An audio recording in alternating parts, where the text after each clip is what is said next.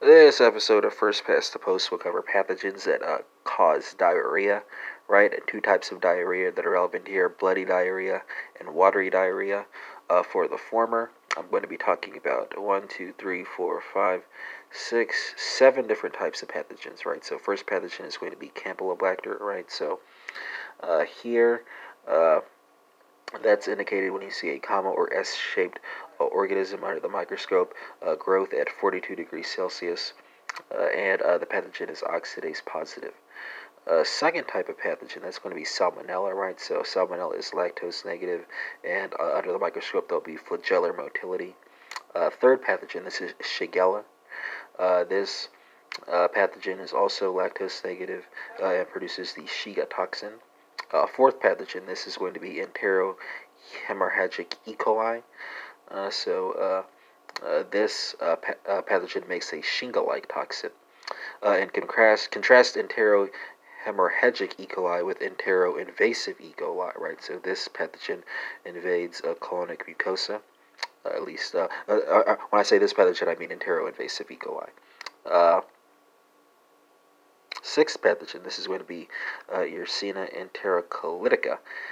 This pathogen is commonly encountered in daycare outbreaks and can cause pseudoappendicitis. Seventh pathogen, so this is going to be C. difficile, which can cause both watery and bloody diarrhea, and it is also a cause of pseudomembranous colitis. And then you have Entamoeba histolytica, which is a protozoan. I think it's been covered in a previous episode of First Past the Post, so toggle over to that to get more information. Watery diarrhea, by way of contrast, right? So here I'm going to be talking about 5 different types of pathogens, right? So first pathogen is going to be enterotoxigenic E. coli, which was and that pathogen is a common cause of traveler's diarrhea. It produces the ST and LT toxins. For more on traveler's diarrhea, see my blog on orthopedic medicine and occupational medicine.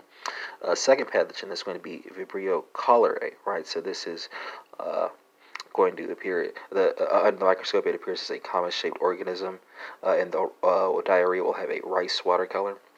Third pathogen, this is going to be C. perfringens, right? So this pathogen also causes gas gangrene. Fourth pathogen, so protozoa can cause watery diarrhea, right? So here are what types of protozoa I'm talking about. We'll think Giardia, Cryptosporidium, especially in immunocompromised patients. And then you have viruses, right, that can cause watery diarrhea, right? So think rotavirus, adenovirus, Norwalk virus, or norovirus. And that concludes this episode on pathogens that cause diarrhea.